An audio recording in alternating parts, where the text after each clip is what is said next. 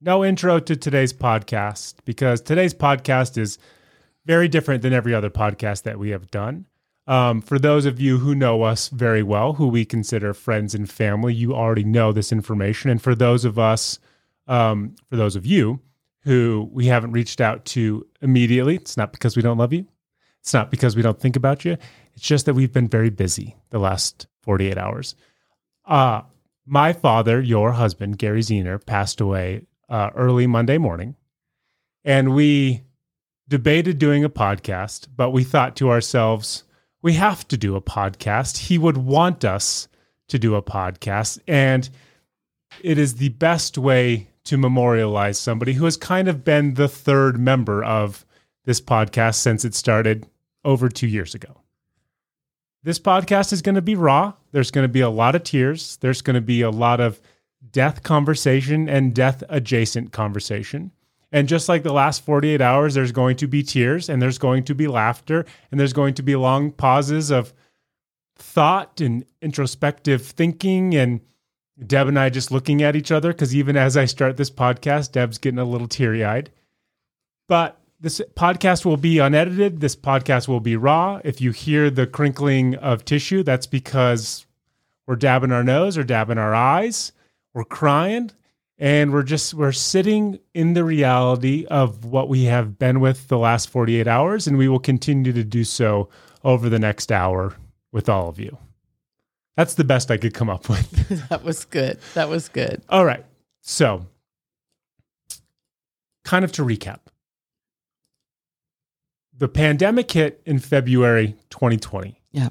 2 weeks later, Dad was diagnosed with bladder cancer. What stage was it at that point? I think it was a late stage 3 or stage 4. Stage 3 or stage 4 bladder cancer. Shortly after that, we started doing a podcast. And I would say for the better part of that 2.5 years, Dad and his health have been an undercurrent for everything that we've talked about. We were giving updates. We told you how much of an ox he was. People in the medical community could not believe the amount of treatment he had received and was not only still alive, but thriving during all of it. And of course, we had 3 or 4 moments where we thought we were losing him, not even just recently, way before that, because the treatments were too harsh or because he wasn't getting the necessary information to combat what some of the treatments were doing, or because Dad just was trusting too much in medical professionals who were treating him like a number or a name on a document. And it took both Deb and I to intercede to say, that's not how this is going to go. We need more action. And so for 2.5 years, a guy who was probably given a death sentence within a couple months lived a life, lived through a pandemic, lived to see his wife and son have the number 1 podcast in the world, and got to bear witness to a lot of very cool things that I think others with the same diagnosis would not have been able to bear witness to. So, if for nothing else, he was a fighter, a freaking ox, a guy who, Lord only knows how long he would have lived if he never had cancer, because he was still living with a body full of cancer and poison.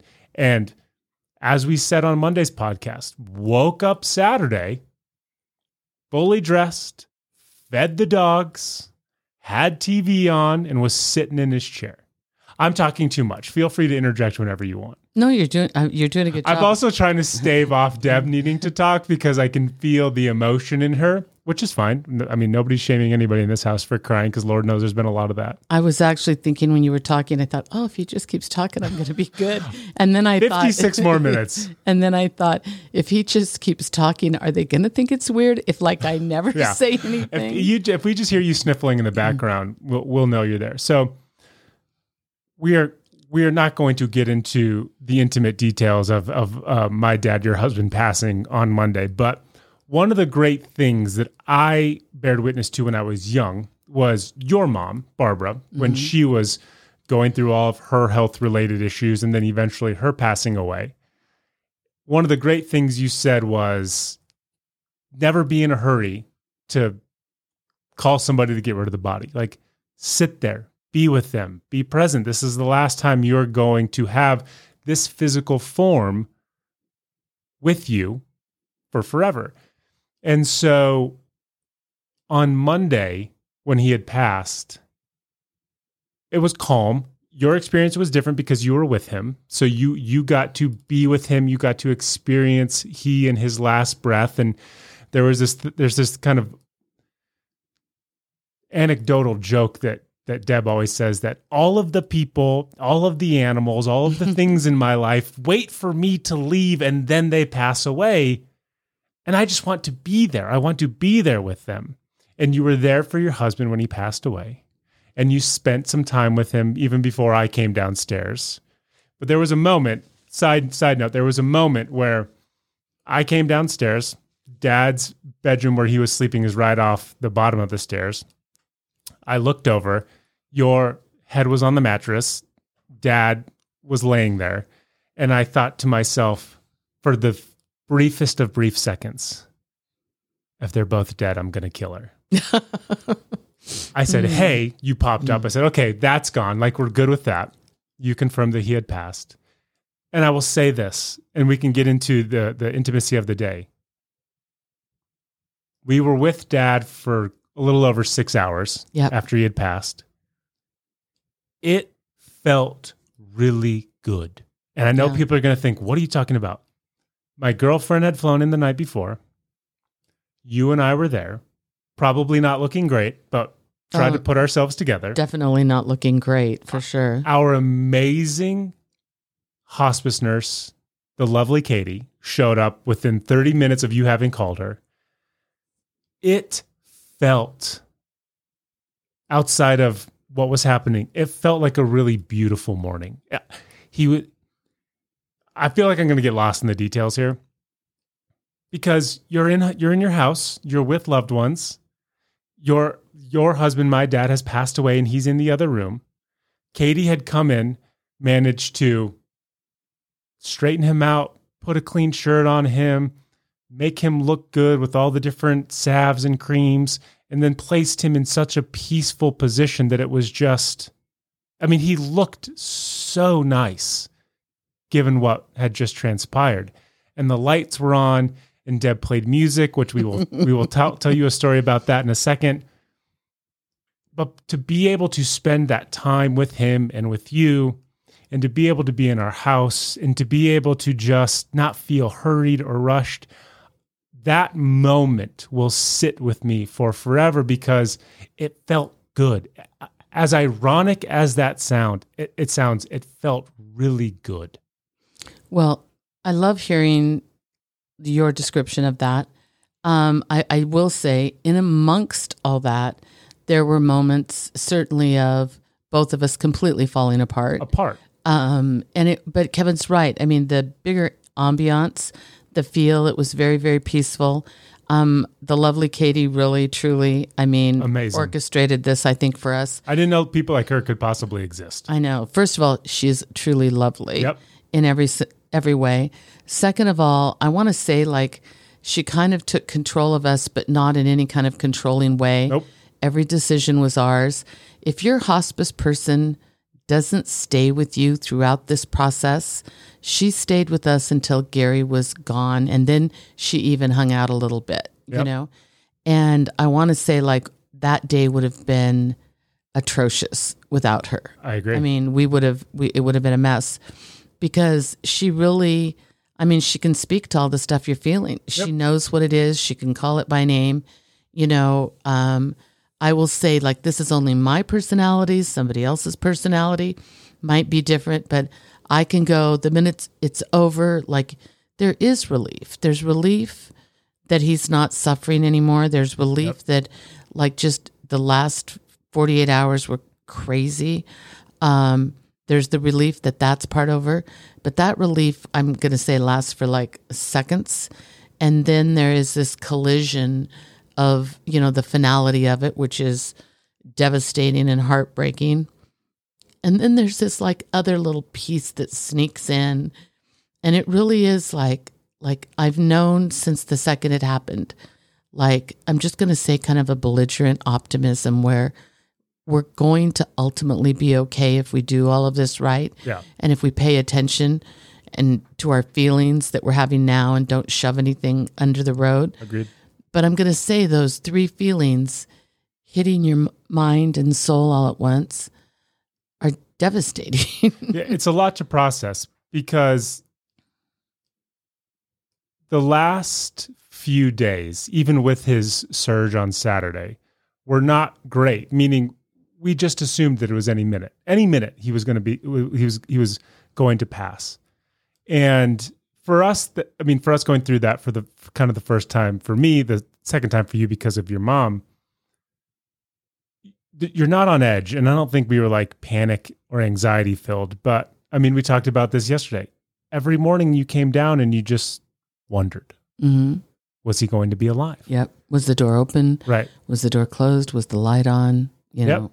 And so you're processing all of that. So selfishly, you're like, well, thank gosh, I don't have to worry about that anymore because I know he's now passed. But am I a horrible person for having some relief with that? Because then that's immediately flooded with, oh my gosh, he's gone. That's horrible. Because when you see somebody you love going through that, you're not wishing that on them. Like neither you or I ever wanted him to live longer than he himself wanted to live, especially if he was in pain. There was no selfishness attached to that. So we weren't willing it, but we wanted him to know that it's okay to go. Like, we're fine. We're happy. We're healthy. We're here for you. You can leave whenever you're ready. But then when you say that, you think like, oh, I'm the worst person in the world. Right. For not insisting that he leave, but for opening the door for him to feel comfortable leaving. But then he passes, so he's no longer suffering, and that feels good, but simultaneously selfish. And then you're remembering moments about him, and of course, the day he passes and the day after are filled with all this fun anecdotal stories about him. So you're laughing, but then you feel terrible that you're laughing, even though he would want you to laugh at his expense. I was worried at one point during the day because, I'm just going to tell you, the passing of somebody that you love, like your mind will just screw with you. And mine has screwed with me royally. And I'm going to go by 5:00 in the evening. I could have had him canonized as a saint. So watching Deb rewrite history in real time was pretty funny because I'm not going, especially within hours of him having passed, I'm not going to look at her and be like, that's wrong. But I'm sitting there being like, wow, that's definitely not right, but I'm going to let her believe this. But because you are who you are, you immediately like, I know that's not right. I know that's not the case. But grief, shock, in the immediacy screws with all of us. Yeah. But you're right. Like in Deb's hierarchy of saints, it would have been Mother Teresa, our father, husband Gary Zener. And not our father and our father. No, he would have been higher than them. Yeah. And then everybody else. Yeah. No, so like that happened. And then, honestly, you start thinking of everything and you start, like we've said all along, we're a normal family. We're normal people. We love each other desperately. We fight, we argue, we get annoyed with one another. And so really the whole picture is true. Do you know what I mean? We are a normal, I'm going to say American family, with all of that. One of the things that I've mentioned this before, and I don't think, I don't know how people prepare for it. But if you haven't had somebody really close to you that you truly love die, when they've been sick for a long time, you go through this it's like emotions are cycling through you like a hamster wheel constantly. You can't stop it. And it kind of depends on what's going on any day. Kevin and I have been working this whole time. So there are I'm going to say life distractions. Though I want to say because this happened during COVID, we've also been home more than we would have ever been home under normal circumstances.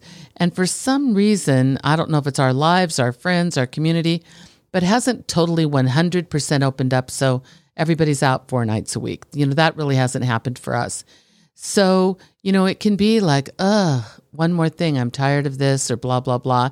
Certainly in that, I don't ever wish he would die. Do you know what I mean? Mostly I wished you got up yesterday and did that for yourself. Can't you get up today and do that for yourself? Right. It was mostly like that. But the finality of here and gone is shocking. Yeah. It is shocking. It is, I have said a dozen times, if only he could be here for 5 more minutes. Right. Like, and one time I was like, if he could be here for 10 more minutes, I would just yell at him. Right. Do you know what I mean? Like, it's not because I want to hug him and kiss him. I do. But I would just yell at him. I would yell at him for dying. And I would yell at him for getting sick. And I would yell at him for things that happened 30 years ago because I want to yell at him. Of course. I do want to say this. As soon as I'm done yelling at him, I'm going to give him a big hug. Yeah. But our family talks about everything. I think we are so good. I really do. I don't think there's any subjects that we're afraid of. I don't think there's anything we're afraid to tell each other. I think we are, I don't mean brutal in a mean way. I think we are honest. I think we know what each other thinks. And I am telling you, I have a list as long as my arm of things that I still feel like I should have said. Right. So the only advice I can give, which nobody will listen to, which is fine, is you don't have to have a sick person in your house to go through all the things you want to say. Because here's the promise. If you go through things, all the things you want to say, if they're suddenly gone, there's more you're going to want to say. Right. And so say the really important things. And I did. I mean, I said, I had accidentally, it was really funny. I said to Kevin, because listen, like one of the things when I walked into his room, his eyes were closed and, he was heavy breathing and he probably passed away, I don't know, half an hour later. And right before he passed away, he opened his eyes and we locked eyes, we looked at each other. And, but somewhere in the first few hours after that, I changed it to his eyes were open when I walked in the room. Right. I never told the story that way, but in my brain, the visual, that absolutely was not true. Our brains, under conditions like this, cannot be trusted. I'm just telling you that. Right. And so it is really easy to reinvent everything. And like, was I nice enough? Was I good enough? Was I loving enough? And I accidentally taped a conversation between he and I when he was sick. And I was trying to get him to say something that I wanted to play for you. Right. And it was very quickly, it wasn't going to happen. And I just forgot to turn it off. So I ended up taping way more. And I listened to that whole thing. And I will say this, like I laughed out loud. I was so nice to him. I was so sweet to him.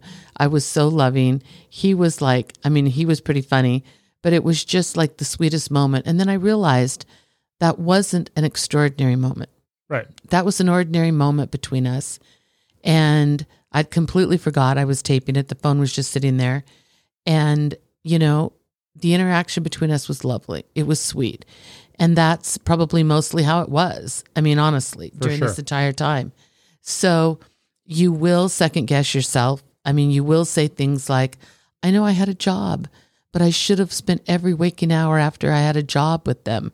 And that's just like, you don't get through 2.5 years if you do that, right? The revisionist history that probably everybody has, but that you have had in the last 48 hours is the worst thing, I would say, short of dad dying, is the worst thing that you've put yourself through, which is, I should have done more. Yeah. I needed him here for 5 extra minutes to be able to tell him how much I love him. To which I've told you infinite amount of times, to which our hospice nurses have told you infinite amount of times, who I want to talk about them in a second. You did everything. And I mean this. Dad was the person. Dad believed he was doing it by himself, and he never was. Dad was like the shadow government, making sure that everything was actually happening that needed to happen. And my job was to support you as you supported him. That was my role. Because Dad was who he was, and because he was full of pride, he really didn't want his son helping him in manners that would have felt like he was an invalid or incapable. But he was happy for you to do it. Or in anything that I'm going to say kind of fell into the dignity issue. Totally. 1,000%. And I'm like, Kevin could really help us out here. And he's like, nope. You know what I mean? Okay. So you did everything within your power. And anybody who has had a loved one pass or is dealing with a loved one who is passing, understands that just because someone is going through that or is about to experience death or is on the cusp of experiencing death doesn't change who they are, right? They can still be the exact same person. The only difference is they might not be here today or next week or next month. So there are still annoyances that happen. Yeah. I mean, we've talked about that. There are still funny things that happen. Lord knows we have talked about that. But we were fortunate to be able to work from home. So we spent pretty much every single day with him for the better part of 2.5 years.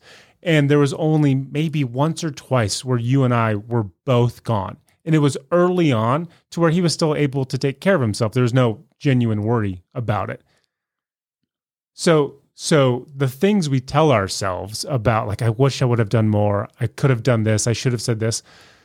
Mom, you ad nauseum, as it probably related to him, told him everything you needed to tell him and reiterated it and reiterated it. There was no way Gary Zehner, on his way out the door, didn't understand firmly your thoughts, your beliefs, your love, your annoyances, and everything in between that you had for him. I'm pretty sure he could have written it down verbatim from memory about where you stood on every single thing because you were so good at communicating that with him. And because everybody else who knows you knows how great you are at communicating that to them. But again, it's the things that we do to ourselves as the little torture chambers that we put ourselves in after the fact, hoping, believing that we could have done more when, as an outsider who was really doing nothing more than supporting you, there was nothing more you could have done. No, I know. I mean, I do know that. I know that in my head. Yeah. And then it's just if my heart takes over, I'm a mess. True. I mean, that's how it goes. I will say this, and this is one thing that I don't know. Like, people that know us, I know people that know us would go, oh, that's no surprise. But you and I know each other, and there are things, like, we are well aware of the differences between one another. Yep. And I think maybe some people on the outside see the likenesses, concentrate on that a lot. Mm. I will say the emotional roller coaster of the first 24 hours, I felt almost second by second we were on the exact same ride, like on the same curves, on the same, like, there was a moment where really I just wanted to scream at the top of my lungs. And you walked in, and I literally went into the bedroom because I thought, like, I'm going to burst here. Right. Do you know what I mean? And that was after he was gone. And you come up in the bedroom and you go, I'm going to scream. You know, I mean, I will say that everything that I did, rationally or irrationally or in between, felt so good when you did it too. Right. Because it was like, oh, like, we're in this. We're seeing it the same. We're feeling it the same. I know I'll be maybe irrational longer. I'm well aware of that. But I think that, like, in that first 24 hours, for sure, like, we were just tracking in the exact same space, which is comforting. I mean, it's super, super comforting. There's something wonderful about it. So the important part about that, and I want to say this, is you can think you know how you're going to respond to an event like this. Mm-hmm. You can shove feelings aside. You're free to take Xanax and not feel it. I mean, you can do whatever it is you're going to do.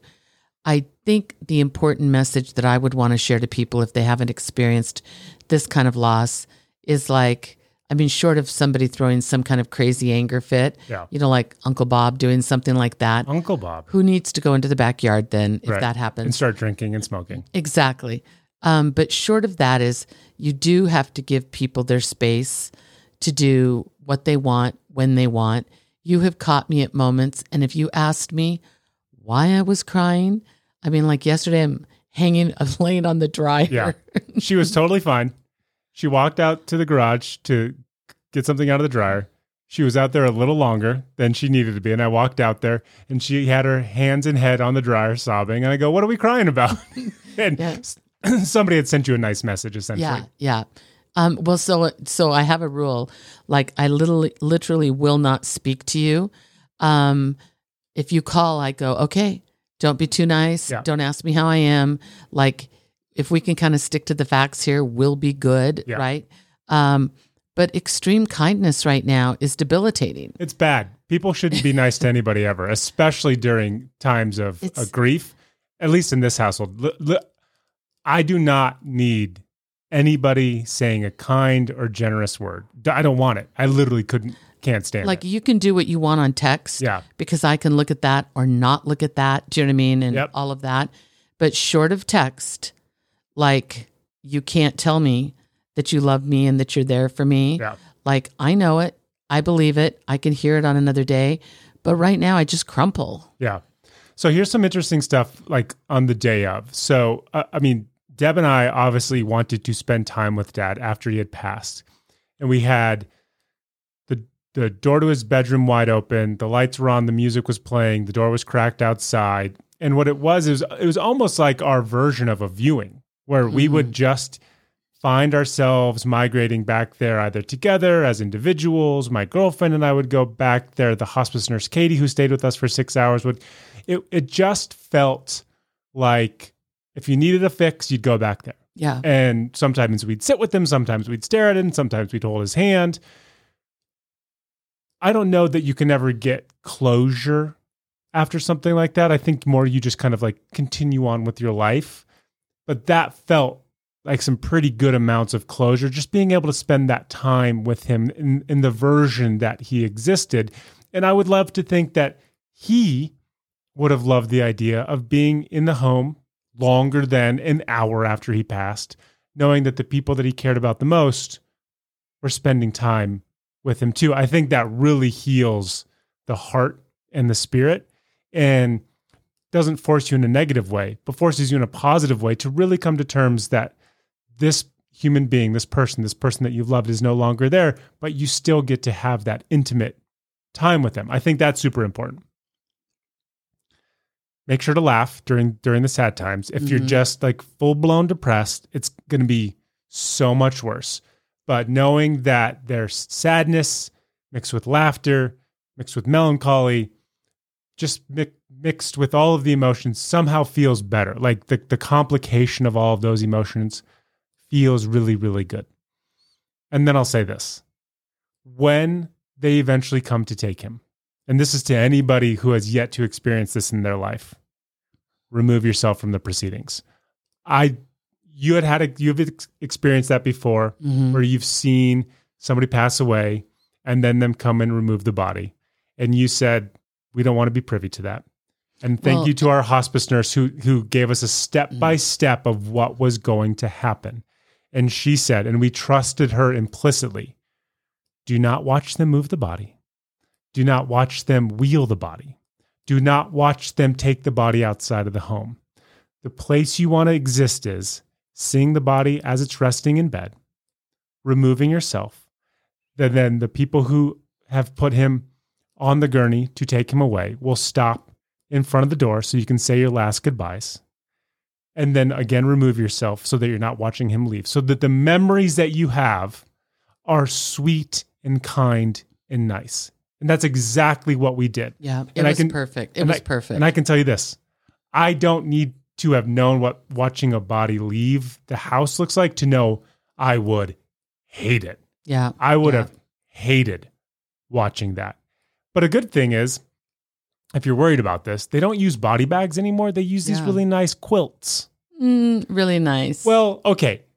In relation to body bags, no, they're really nice. Super nice. Yeah. And it's far more appeasing to your psyche to see your loved one leave in a quilt than in a black zip-up body bag. I agree. We had an old neighbor. In fact, we talked about this and laughed about this, Paul. Paul was weird. Paul trapped neighborhood cats. Straight up trapped neighborhood cats. We don't know what he did with them. We hope he took them out to the farm and let them go, but cats annoyed the heck out of Paul. Yeah. Well, Paul was old when Kevin was little. And one day, well, I mean, this is awful what I'm going to say, but the Paul's house is a little bit on a rise. Yeah, he's at our street kind of dead ends at another road, and you can go left or right. Paul's house is at that dead end, and it sits up probably an additional 50 feet from our house, so it's elevated. So it's steps all the way up the lawn to the house. Like 40 steps. So all of a sudden we realize there's a ruckus at Paul's house. There's 10 boys that live on our street, running around like crazy. We realize Paul has died. And I will never forget you kids out there and us trying to shoo you in, Yeah. but you guys Good having luck. none of it. And here they're bringing Paul in a body bag, fa-thump, Yeah. fa-thump, Dunk, dunk, fa-thump, dunk, dunk, down dunk, the dunk, dunk, stairs. And I'm like, oh, like boys. And you're like, no. And then so I just resort to everybody say goodbye to Paul. And we all waved. Everybody Bye, waved. Paul. Bye, Paul. It was awful. But it's a great memory I have because Yeah. we honored Paul in his cat homicidal ways by waving goodbye to him as he left. I had no control then. I clearly have No, no control none. now. Yeah. I want to talk about, on Monday's podcast, we recorded it on Saturday, and we were recording it after Dad had this secondary surge. He had a surge the week before, and he had a secondary surge that Saturday. It was far less awake and aware than the week before, but as I said, he got himself dressed, he fed the dogs, he was doing what he was doing. He was still very exhausted. He was still on a lot of drugs. Shortly thereafter, we put him back in bed. But my dad wandered. Like, if he had a modicum of energy, he wanted out of the bed and he wanted to walk around. So we were a little concerned with that. So we just kept trying to usher him back to bed because one of the hospice nurses said with patients like this who are insistent and persistent about wanting to move, it's inevitable. He's going to fall. 10 out of 10 times, he's going to fall. And you and I were terrified about that, even though she said, and when they fall, what do you do? And we're like, well, we call you and then we pick him up and we try. And they're like, no, when they fall, you keep them there. You call us, you make them as comfortable as possible. We assess where they're at. If a bone needs to be set, if medication needs to be administered, we will do that, but you make them comfortable and then we will get them back to bed. And you and I are just like, We leave him on the floor. that sounds terrible. Yeah. So Saturday, fast forward, I go to the gym.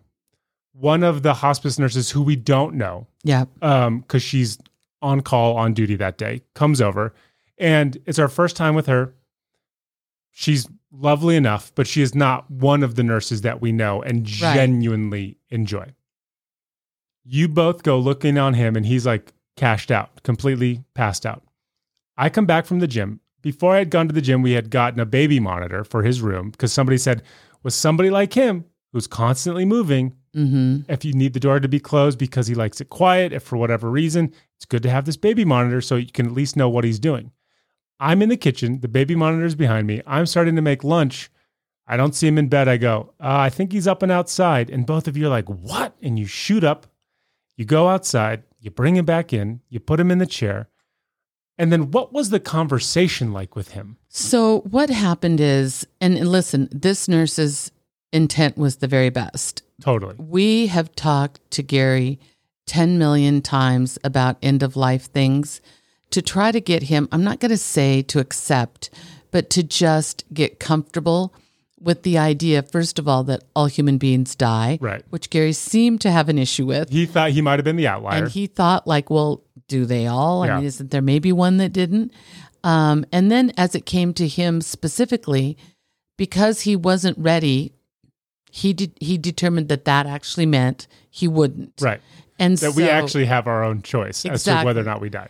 And so, and also too, he was having a little bit of, I think, struggle with the separation of body and spirit and all of that. Now, look, I don't know what went on in his head. I only know what he talked about, Right. and when we would have those conversations, I mean, he was fairly vociferous. He was engaged, though we would always circle back around to the most optimistic possibility. That's what he would do. Mm-hmm. So this nurse is really like talking to him about end of life and where he is and blah, blah, blah, blah. Which is no different than every other hospice nurse. Right. But he doesn't know her. Nope. And then here's the other thing I did think about later. I've said to them all, you can take your masks off. I don't care. Yeah. And they all do. But she didn't. Yeah. And so he couldn't see her face either. Felt a little more clinical. Yeah. And so I saw him looking at me and I'm like, is he confused? Yeah. Like, is he hearing her? And then there was a moment when he turned and looked at me and I go, oh, he's not happy with her. Yeah. Like he's hearing her and he's not happy with this message. So you get him into bed. I'm back in the kitchen again making lunch. I look back at the monitor 3 minutes after you guys come out of the room. I go, he's up and he's outside again. And you're both like, oh my God, holy hell, right? So she says, hey, now's a good time to give him a dose of medication. You look at her, and I think you've now connected the dots. Bum rushed her out the door. And you're like, I think it's time. We're good. You send her away. You go outside. He's sitting in the chair. And what does he say to you? What the F is going on, Deb? So you say, Kev, come outside. I come outside. Dad's sitting in the chair, rocking back and forth, alert. Yeah. You're sitting next to him. I'm across the table for him. And what Deb and I decided to do in that moment is we're trying to educate him on what the last 72 hours have been, which has been an individual who's totally comatose. He has been asleep for the last 72 hours. He's not been awake at all. He's actually a little, I think his concern, I mean, now that I've got some distance on it, I think his concern was, what is all this fuss about? What the heck is going on here? Why is she talking about end of life? Why is there all this attention? And by the way, I mean, really, did I sign on for that hospital bed? Right. I mean, there was just kind of like a lot of that. Yep. And you did a great job initially because you said, Dad, it's like you're walking into the middle of a movie.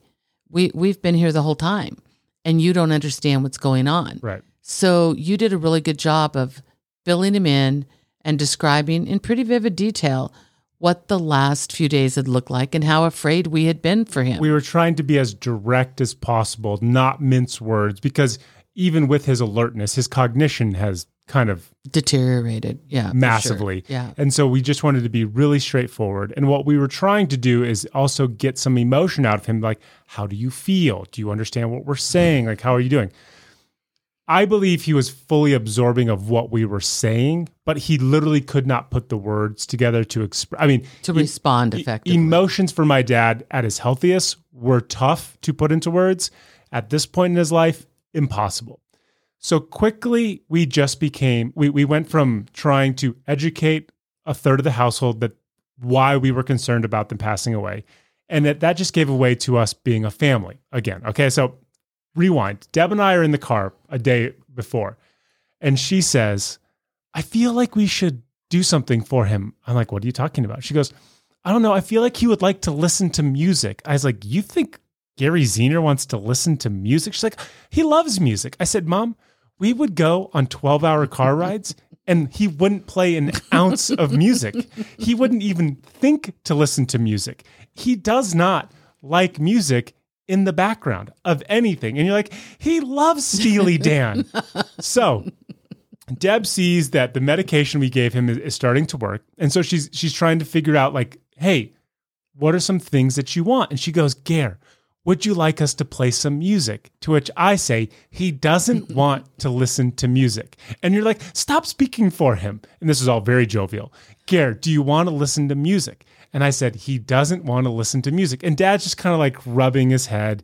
And I feel like he's understanding what's happening between us.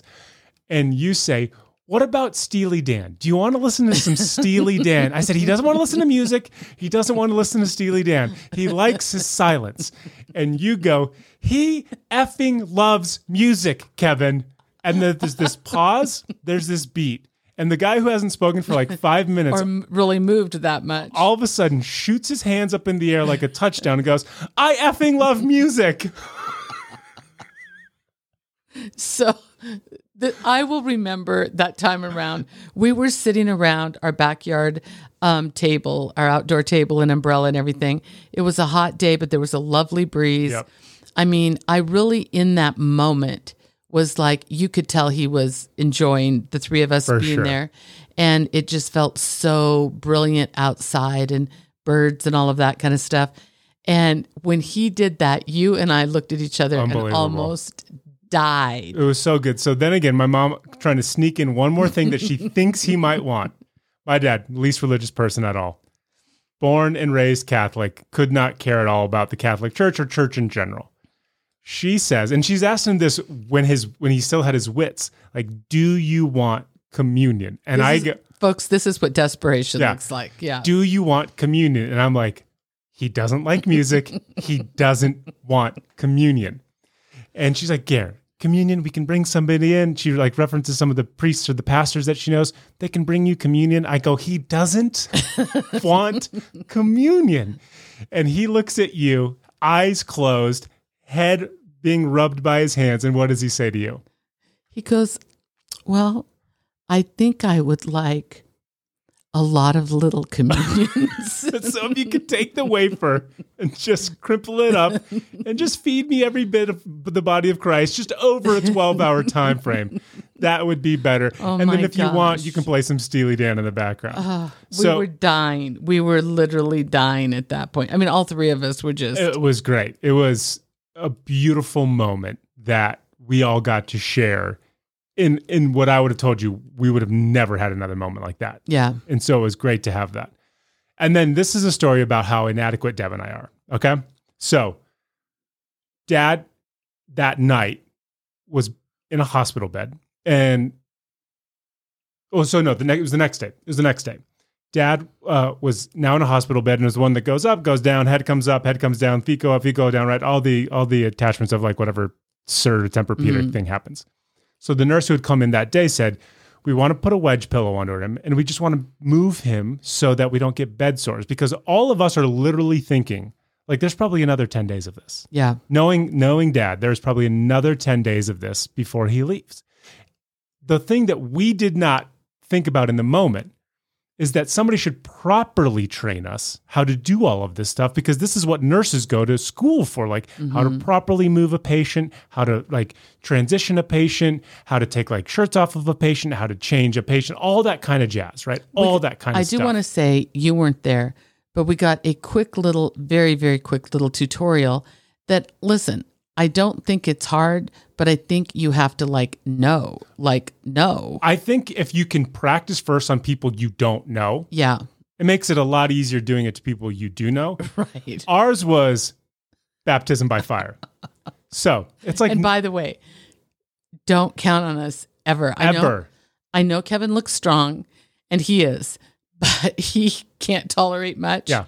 And he's literally no good. So, no. I mean, I'm no good either, it's though. 9:30 on Sunday night. Deb says, I need you to come back here. I said, why? She goes, we got to reposition Dad. And I'm like, okay. I'm like not sold on this idea at all. So he's been wearing this blue shirt for like the last 2 or 3 days. And somehow it's gotten dirty. How it's gotten dirty, I have no idea how it's gotten dirty. But you're like, we need to remove this shirt. And I said, okay, how are we going to do that? She goes, we're cutting it off. Just like they do at the ER. Yeah, we're cutting it off. We look like chimpanzees who had never seen scissors before, trying to cut this shirt off of him. We cut up the center. We cut up the sleeves. We're getting stuck. We're trying not to cut his skin. We're trying not to stab him in the jugular. You would have thought we didn't know what scissors were, okay? So then finally the shirt is like filleted open. My dad is passed out, and now we're trying. God, we are so bad. We're trying to pull the shirt out from under him, but it's dead weight. It's dead weight, and he can't help us, nor should he. He's got so many drugs in him. Imagine me. I am 6'7", 225 pounds. I work out. I'm not strong.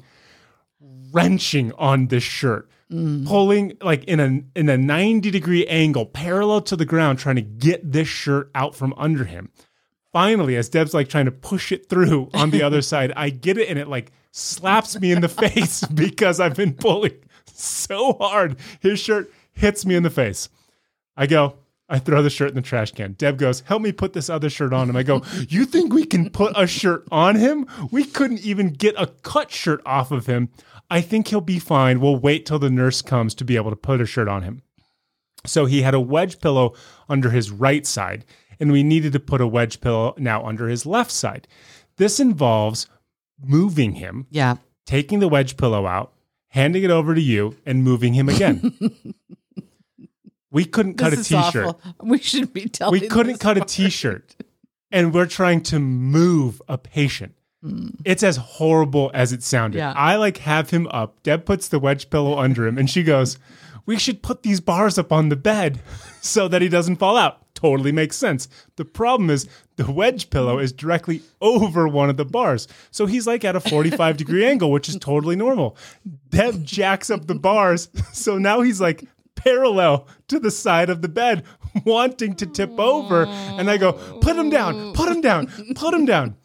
in the midst of this, Deb and I look at each other and we're nothing if not school children. We just start laughing hysterically because we are so incompetent. We are so unbelievably incompetent. We are desperate. And you're like, don't laugh. He can hear us. I know he can hear us laughing. Like, I'm so sorry, sweetheart. I'm so sorry. I'm so sorry.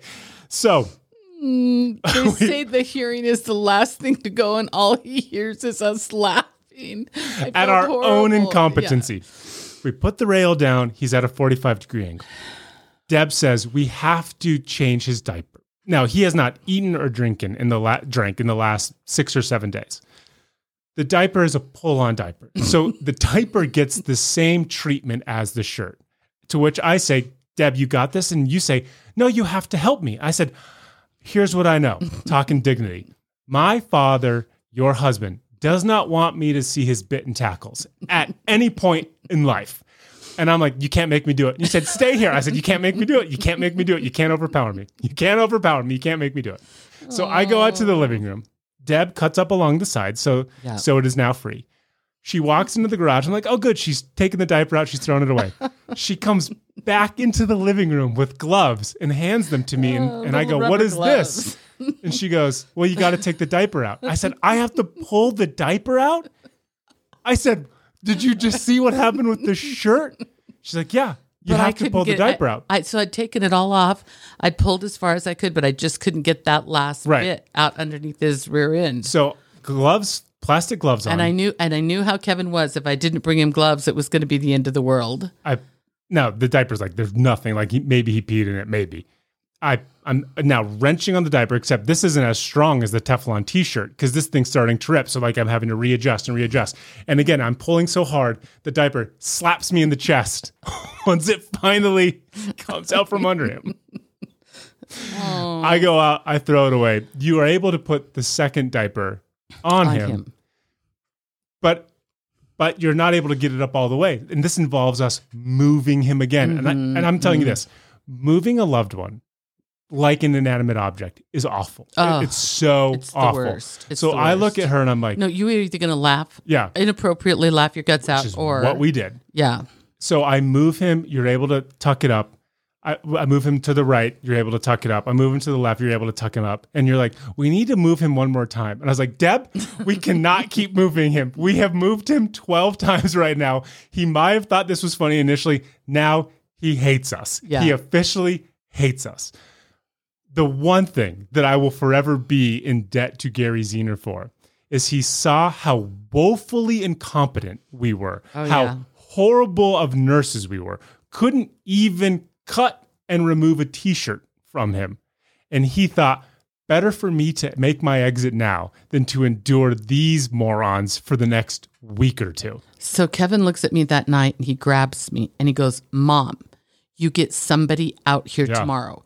We need lessons, real lessons. If we're going to do this, we've got to do better. Yeah. At one point when Kevin walked out of the room and he came back, I mean, I had been laughing so hard I thought I was going to die. I had no strength. And he was out of the room for 20 seconds and I'm standing sobbing. And I said, we're not doing that right now. I said, we can't do that right now. I was just, to show you how incompetent we were, when our hospice nurse, Katie, showed up on Monday, she said, okay, you guys get out of the room. I'm just going to prepare him, do all the salves, do all the creams. She was able to put a shirt on him, reposition him, fold the bedding over him put nicely. Pants on him. Put pants on him. 5 minutes. I know. She was amazing. Effortless. She was amazing. That's how totally over our skis we were trying to do that. We were idiots. And so I mean, this stuff, and I mean, gosh, I know there's people out there judging us for sure. You shouldn't. Yeah. It was with the best of intentions that we failed miserably. I know that we didn't hurt him. No. He was on a ton of drugs. No way. I mean, I know that. I know that we got him comfortably positioned after that. But we are a couple of idiots. We know what we do really, really well. And we know now what we're just terrible at.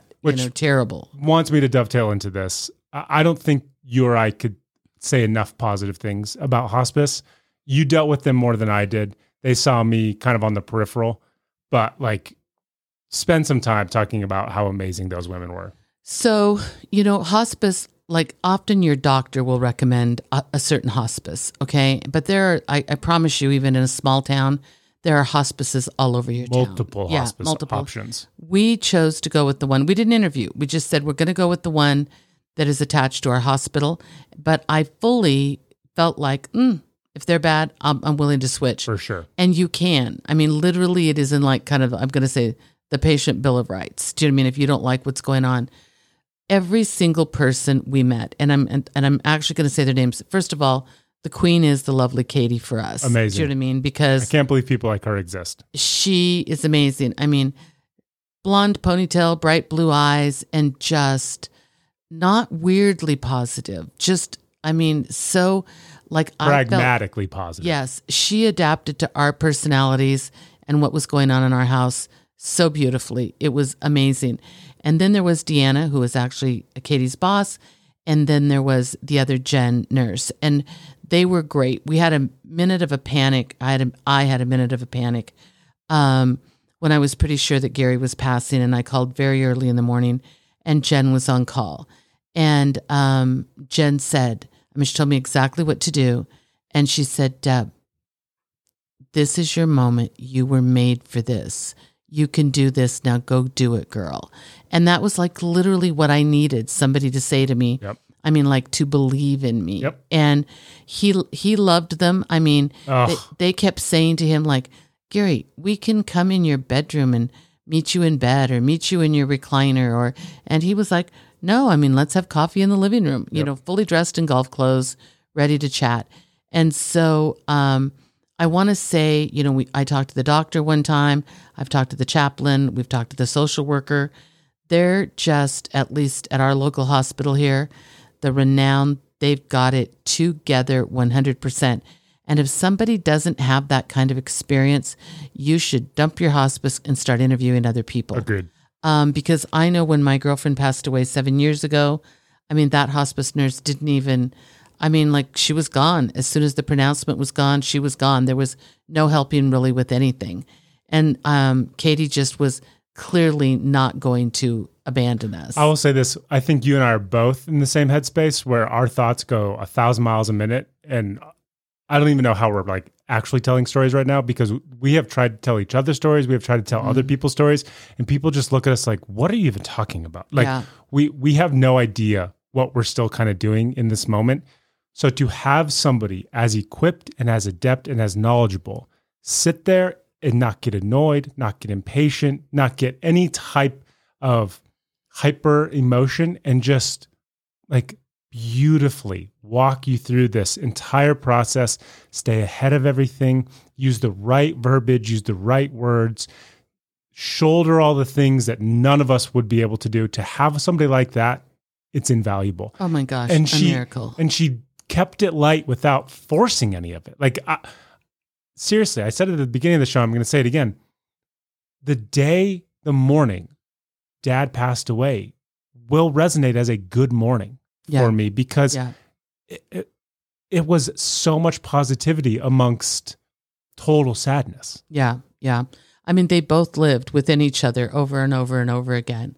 So, I mean, I guess here's the thing. I mean, if I were to give anybody advice after having gone through this, you know, you don't know what you don't know. Right. So ask all the questions and ask the scary questions because hearing the answer to a scary question before that thing happens is better than being surprised by the thing. Totally. I mean, you know, if your husband has or wife has a certain disease, or your mother or your father, like for instance, Gary had bladder cancer. I mean, interestingly enough, at the end, the bladder was not in the cancer, but it was in the kidneys, it was in the liver, it was in his stomach.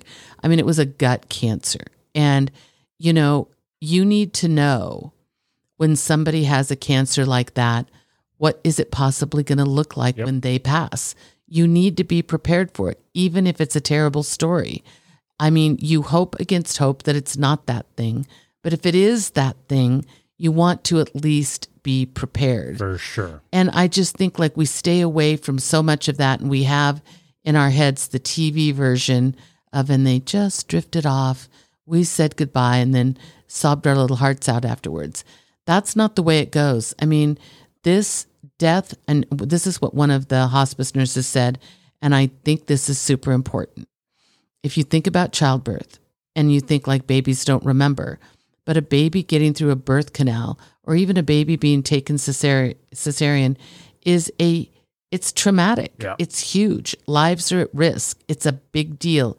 We're super happy because we end up with a baby in the end, right? The baby has no recollection of their own birth. But it is important to know that it's hard to get into the world. Yep. It is hard. It can also be really hard to get out of the world. And if you have somebody with a long ongoing illness, it can be tough. And the more you know about that process and the more you understand it, and I'm going to say mostly you won't find it on Google. I mean, so go to a professional, the better equipped you're going to be. And if none of the weird, uncomfortable, bad things happen, then yay. Yep. I mean, really, how lovely for you. And if they do, then you get to say, that didn't happen to me. I feel really, really, really, really fortunate. Yep. You know, but it's, he's gone. We're absolutely heartbroken. I feel devastated. I thought I was ready. We knew what was coming. It didn't, did that help? I don't think so. Not much now. That's, I mean, how I feel about it. He's still around us everywhere. I literally saw his coffee cup and lost my mind yesterday. It can be the littlest things that are innocent that will creep in, like an innocent thing will creep in your brain. Like, oh, he had some food he likes in the fridge. That stuff has gluten in it. We're gluten-free. I can now get rid of that. That thought doesn't bother me. I'm fine with that thought. Then for some reason I go to, Gary uses a certain coffee pot. We use a different one. Oh, his coffee pot. Am I going to keep that? Yes, because it's a normal Keurig coffee pot. Oh, there's his coffee cup sitting, because what I did is I washed it. Yep. I was worried he was going to get up one more time. Yep. I washed it and I took his coffee mug and I set it right so it was ready, and that crumpled me. So that innocent thing about the refrigerator, Right. which didn't bother me at all. Just my mind then segued to the coffee pot. That didn't bother me. But then I just turned for some reason and looked at the coffee pot and saw the mug, and that took me to my knees. Yeah. Can we talk about going to the funeral home today? Oh, dear Lord. Well, let me say this. I just want two things I want to say before that. So the minute, like we had the paperwork ready, we sent it off. The minute the funeral home pushes the button after they've done the paperwork that this guy's dead, the whole world knows. I mean, your friends and family don't know. I think it alerts the county. I think it alerts the state. I think it alerts the IRS. I think it alerts everybody, Social Security, like the important, I don't know if it alerts your bank, but everybody knows after Social Security knows. We, within a couple of hours of his leaving this house, get a phone call from a group that, we're sorry, your husband's dead. And I'm like, what? Could he donate his irises? I'm just telling you, that stuff is crazy. Corneas. Irises would have been great because he had blue. Because he had blue eyes. Corneas. I'm sorry. And they were not as perfunctory as that. It was a very sweet younger gal. Yeah. Who made sure to use her name and use Dad's name and apologized profusely before then asking for his body parts. So she was lovely, as Kevin says. I mean, I'm like, he's had a horrible cancer. I don't think his body parts are. Yeah, I don't think you want any of this stuff. I don't think you want him. I don't think the next person wants any of this stuff. Then she wants to explain to me that, corneas are good. Do you know what I mean? Really, almost no matter what. But I don't know really what this organization is. And I don't know who she is. And I said, I don't think he was an organ donor on his card. And she said, no, he wasn't.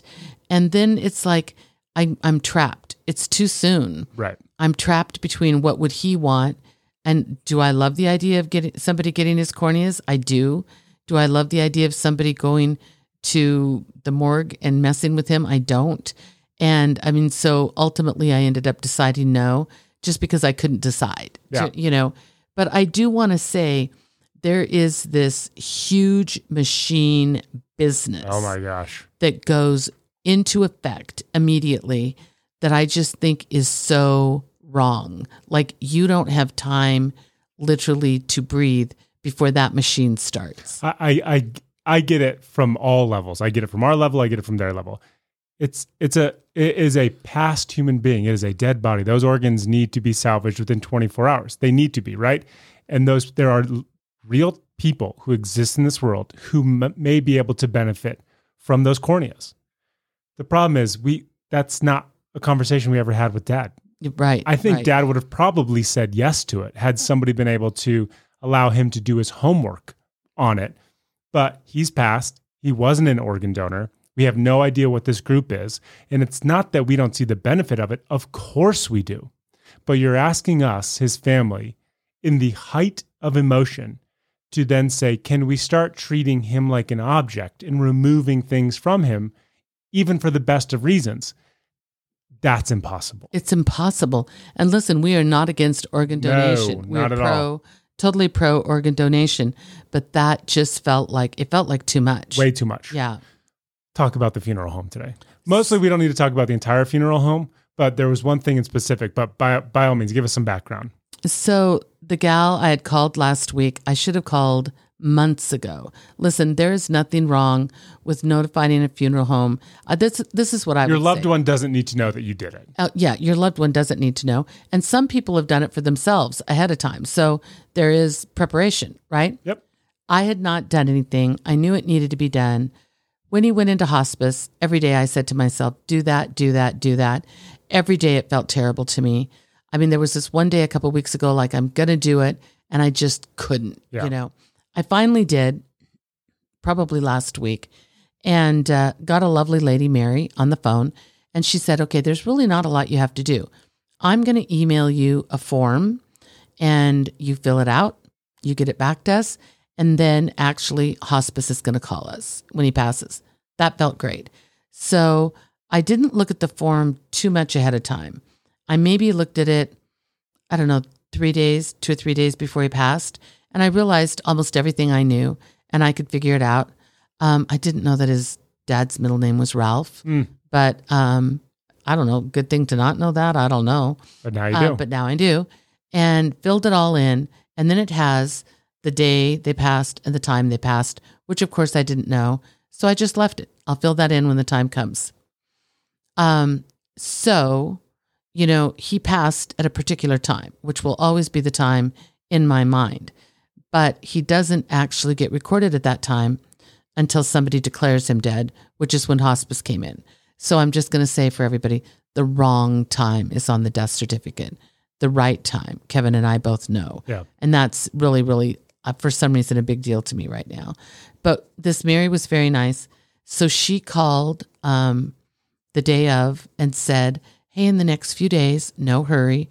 We'd love to get you in to sign the rest of the paperwork and blah, blah, blah. So he's being cremated. We go in today. Mary's peculiar, but super nice, but peculiar. Yep. Okay. And of course, if you've been into just any funeral home, it doesn't matter how nice they are. They've got all these urns and crazy things on display everywhere. I mean, you can get keychains with a little vial with your loved one's ashes, rings, earrings, jewelry. I mean, it's crazy. And here's the thing with the funeral homes in and around the Reno Sparks area, they're all owned by the same person. Right. So no matter if you think you're going to the Cadillac or if you're going to the Kia version of funeral homes, it's all the same. It doesn't matter where you go. You're going to pay different prices. Right. Because they're different names. They look like different brands, but they're all going to go to the same crematorium and get cremated there. So Mary lovely, great customer service Fantastic. today. And Mary wasn't too pushy in trying to get us to buy some expensive urn a little bit. She took a couple swings at it. We said, nope, not going to happen. Deb met her with, this is why people hate funeral homes. Because you overcharge for everything, knowing that we can all do all of this online for a fraction of the cost, meaning like the urns, the receptacles, like all of those things we can find at deeply, deeply discounted prices. So to just give somebody, we found the exact urn that was on display there. Yep. And we don't really want an urn. We're going to spread his ashes and everything. But there was one urn that was $350. Yep. I believe that I said to Kevin, that thing's at TJ Maxx. So we have I mean, we do have kind of a sense of humor wherever we go. For sure. But we found it for, how much was it on Amazon? $89. Yeah, $89 on, I mean, the exact same thing on Amazon. So just know that, people. Just know that. I'm saying that. So literally I say, I want the most inexpensive thing because our plan is just to sprinkle him. I don't need an urn. Right. And for like, well, I'm not going to say it's a Ziploc, but almost. Right. But for a Ziploc, they wanted $45. And I was like, I just looked at Mary like, Mary. Yeah. And she goes, or you can bring your own. That's I what said, we're there looking we're going to for. do. Thanks, Mayor Okay, Bear. thanks, Mayor Bear. So then we were good. And it's not that we can't afford it. It's not that we don't think Gary deserves it. It's just simply unnecessary. He wouldn't have wanted us to, I emphatically, Dad would not have wanted us to spend any dollar amount through the funeral home on something simply to transport his ashes. Right. He would have said, do you know how many buckets I have that you can slap lids on? Use those. Yeah. Do not pay a premium price just to get me from one spot to the next. So I will say this. If you don't do this stuff ahead of time, the recommendation is that you do. Of course. Because you're strong and you're solid and you don't have emotion coursing through your veins. But if you do it at the time, take somebody with you. Really, on my way out the door, Kevin said, do you want me to go? And I went, yeah. And I do that a lot, kind of like taking Kevin when my mom was dying. I think Kevin needs to know. I think our children need to really know how to do this and not figure it out when it's actually happening. Yeah. So, but anyways, Mary just starts telling us some stories about cremations Options. and options that we have. So here's an option. I'm just going to share it with everybody. Well, this is still fresh in our head. It blew my mind in the moment. I've talked about it 2 or 3 times since. It's blown my mind every other time. As we talk about it today, in this moment, it still blows my mind. Well, we were just there a few hours ago. But so it this still is blows my mind, and I hope it blows everybody else's mind because I can't believe it's real. So there are some pretty, I'm going to say this is how it started, some pretty extravagant options Right. that you can put your loved one in to put them into the crematorium, Yeah. which seems counterintuitive to me. So it's a fully combustible casket that they have to be placed into simply to house them as the incineration process begins. But then there are ones with like pillows and silk linings and they're fancy. That look like upscale real caskets. Right. And so Kevin and I are looking at each other, not understanding like why you would do that and all that. So then she said, as an option, and of course this costs, Jimmy, and everything costs everything. As an option, if you want to see your loved one before they're cremated, you can do that. Kevin and I look at each other and I go, didn't you just tell me it's going to be a minimum of 2 weeks before he's cremated? And she said, yes. And I said, he's in refrigeration. She said, yes. And I said, but he's going to deteriorate. And she goes, oh yeah. So we're going to put makeup and everything on him. And I'm like, oh God, he would kill us. Talk about dignity or lack thereof. I know. So we're like, no. We don't want to see him before he's cremated. Absolutely, 100% not. And you say something like, do people want to do that? And she's like, a surprising amount of people do, which that terrifies us. And she says, there's even an option for you to push the button as they go into the crematorium. So you get to start the process of your loved one burning. I want to scream. Scream. Out loud. And Kevin and I look at each other and I go, do people do this? And she said, yes. Now listen, if you people out there do this and you know about this and we just don't know because we haven't been in this environment, like that is crazy to me. And then I go, do they stay? And she goes, well, no, that takes 3 or 4 hours. No. But there's a viewing room. There's a room that you can stay in Yeah. and watch the incineration process. You're not watching it burn, but you're looking at whatever the oven is. Right. And you can just sit amongst friends and family And watch. I was horrified. Sometimes humanity's gone too far. Sometimes humanity's gone way too far. And then she did say, so one guy paid for it all in advance, put it in his will. Yeah. The family had to do it. Had to do it. And I was just like, oh my, who is that person? Yeah. Do you know what I mean? A control freak. A control freak. As somebody who wants the limelight on him even after death. So here's the thing. The practical part of this, and I know when nobody probably wanted to hear that part of the story, is that craziness starts right away. Totally. And you've got to be prepared for it. Yeah. And I feel like now, this is what I feel like. People don't talk about death enough. We don't. I mean, our Western culture does not talk about death. We don't talk about dying. It needs to be normalized. We need to do better. But then we don't, for some reason, talk about this crazy stuff either. It's kind of like if we never talked to a woman ever about being pregnant, like how scary everything would be along the way. So there's this piece of me that is like, we need to tell everybody there is some crazy stuff going on out there. And like, just because you're in one of the most emotional states of your body, that you'll ever be in, don't let them take advantage of you, right? I mean, it is hard. You just want to get through this stuff. So all this stuff is hard. Everything as nice as she was like, no. I mean, like, we don't need that done. He's being cremated and he's going to be spread. And that's what we want to do. And all of this doesn't have to happen for that to happen, know? But it is crazy. We miss him like crazy. I still wish I could have him in front of me for 5 minutes. I probably would waste it. I probably wouldn't even know what to say. I'm probably looking for him to tell me something that he probably already told me. We have agreed, we said this before, and we have agreed that this tsunami of emotion we will walk into, because what we don't want is to have baggage from this later. So we're trying to be healthy. We're trying to do it right. And if there is a right. And I think we now realize like it really is a process. And one of the last things that we'll talk about before we end this episode is, there's that saying, it takes a village to raise a child.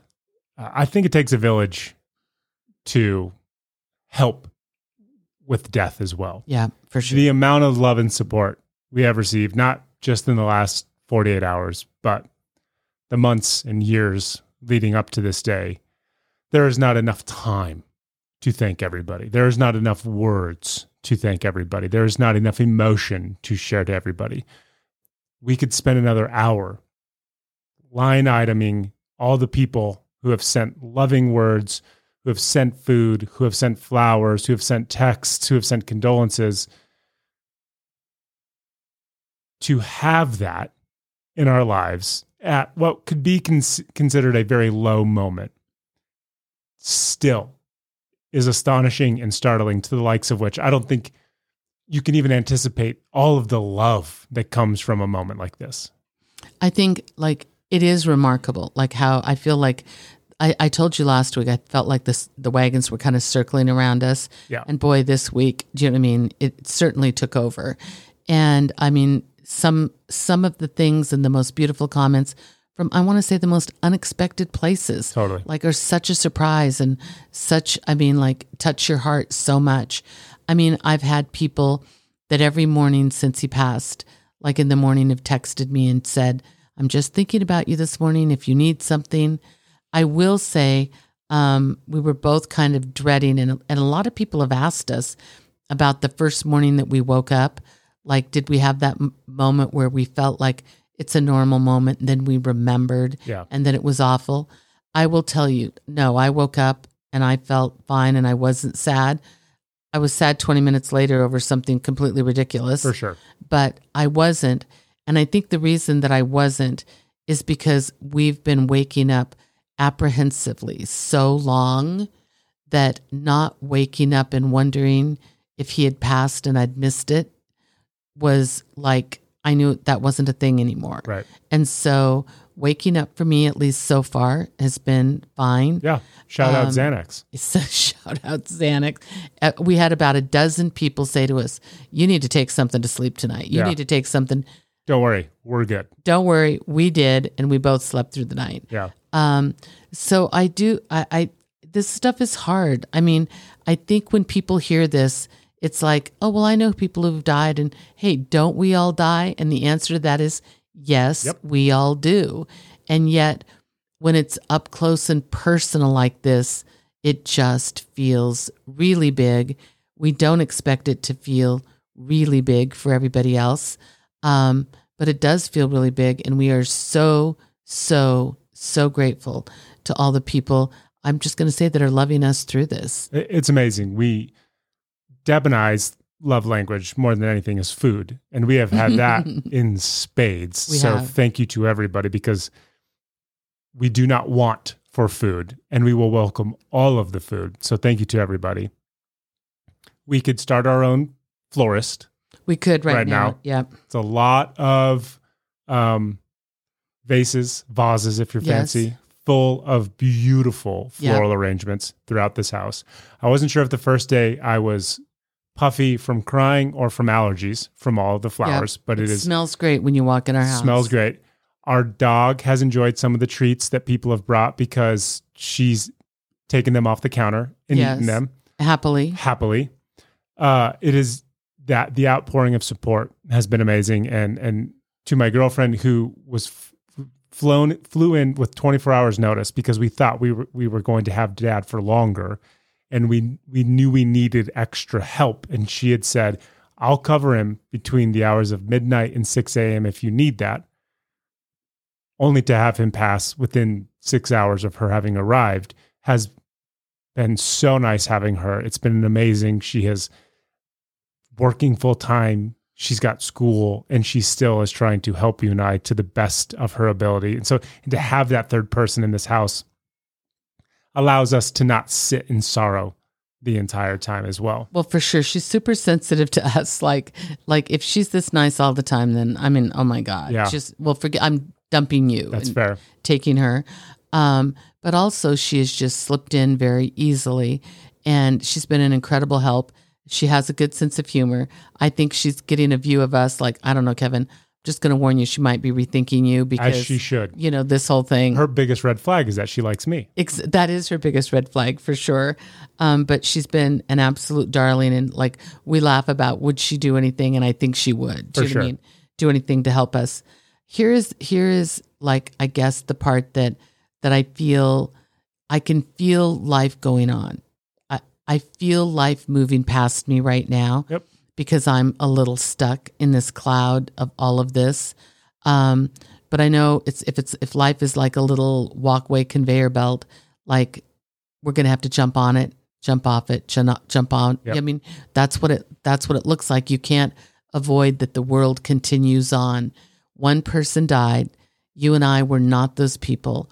And in order to honor him, what we have to do is live the best life possible. Agreed. And, make him, really, truly make him proud of us. Yep.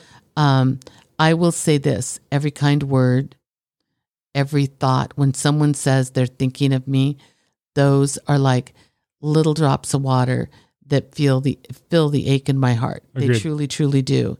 And so know that if you're doing that, you're contributing to our healing.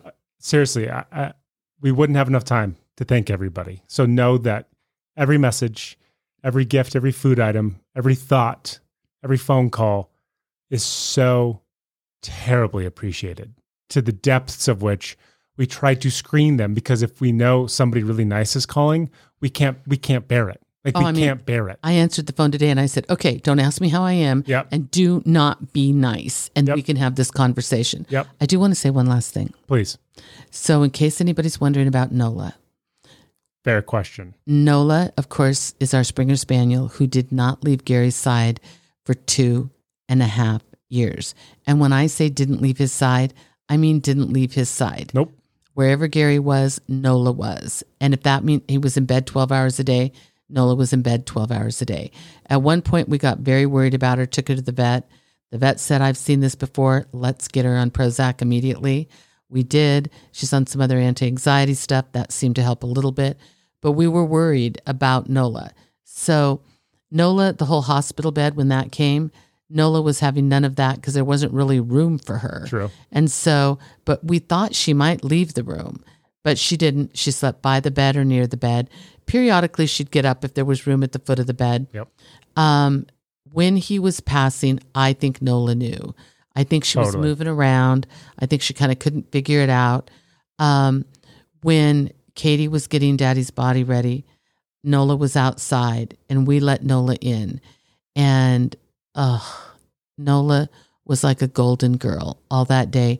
Nola took her paws, peeked up on the bed, smelled his hand, looked at us, jumped up on the bed, kind of took a couple smells, laid her head down on his legs, curled up, and went to sleep and stayed there until they took him. It was gut-wrenching. It was the sweetest thing in the world that literally took me to the ground. Yep. I mean, she, like, Nola deserves an award. She does. You know, and if you ask, so then the bed goes, they take that bed that day, so the room's kind of empty. And Kevin says, well, where is Nola going to sleep? Because she's been sleeping. I said, I think we need to let her sleep in that room. And he goes, all by herself? I said, I think it's where she'd want to be. So I took the sheets and the blankets that, and Nola does have a bed, people, don't judge me. But I took the sheets and the blankets that had been on Dad's bed, and I put them on the floor, kind of like in a pile, and then closed the door. You and I were getting ready. Before we went upstairs, we peeked in. Nola was sound asleep right in the middle of those, had made this little circle, and that's where we found her the next morning, sound asleep, and got her up, and that's how she's been ever since. Yep. I mean, she's out with us now. She's doing stuff with us, but at night she's still sleeping there, and that seems to be her preference and make her happy. So all is well. Yeah, and then the last thing to touch on is I think a lot of people are thinking, well, of course, this podcast makes sense because everybody has had a passenger seat to the journey of us and Dad and his cancer. We're going to continue doing this podcast. Just like we would give you anecdotal information about things happening with Dad, we'll give you anecdotal information about how we're handling it. It's kind of this crescendo up to his death, and it'll be this crescendo down with us dealing with it. But we still want to laugh. We still want to have fun. We still want to bring enjoyment to people's lives. If we're having an emotional day, that'll be documented on this podcast. If we're feeling good, we want other people to know that we're feeling good. So I don't want anybody to think that we're glossing over this or that we're not sitting with the emotion, because trust us, we are processing it. But one of the great things that this podcast has always been and always will be is an outlet for us to be able to express ourselves, good, bad, or in between. And this is no different. So we fully anticipate a podcast coming out on Monday. We fully anticipate giving an update of where we're at, but we want to do Deb's business segment. We want to do Dear Debbie. We want to have fun cold opens. And throughout that, we'll be interdispersed with how we're doing, how our family's doing. And eventually that'll taper off to it's just a normal show. Yeah, I love that. And I really want to say, I know that we have a couple of listeners who are going right now. They're in the throes of what we're going through. You are in our hearts. You are in our minds. You are in our prayers. And you will get through this. I mean, you will. But my best advice would be, let yourself laugh. Some of this stuff is freaking ridiculous. And if you were to have a camera on it, it wouldn't matter what the situation, people would laugh. And let yourself laugh at yourself. The other stuff that you do that you start questioning yourself, my friend Haley said, Deb, the minute you question yourself, forgive yourself. Yep. And I think that's the best advice in the world. The minute you start to think, should I, could I possibly could have, nope, stop it, knock it off. You did the best you could in that moment. Now forgive yourself and move on. Agreed. And then there's just laughing is good, crying is good, feeling relief is good, feeling scared of the future is good. It's all part of it. No call to action to end this podcast. Mom, you've been an amazing trooper through all of this. 2.5 years of our life was dedicated to helping somebody that we loved. And I know for a fact that we helped him to the best of our ability. And he was showered in love and praise and as much happiness and laughter as he could possibly stand from the likes of us. And though whenever he was going to pass, it was going to feel too soon, I know that he knows that we'll be just fine. I love you to death. I love you, baby. Pops, we love you so much, and we miss you so much. We'll see you guys on Monday.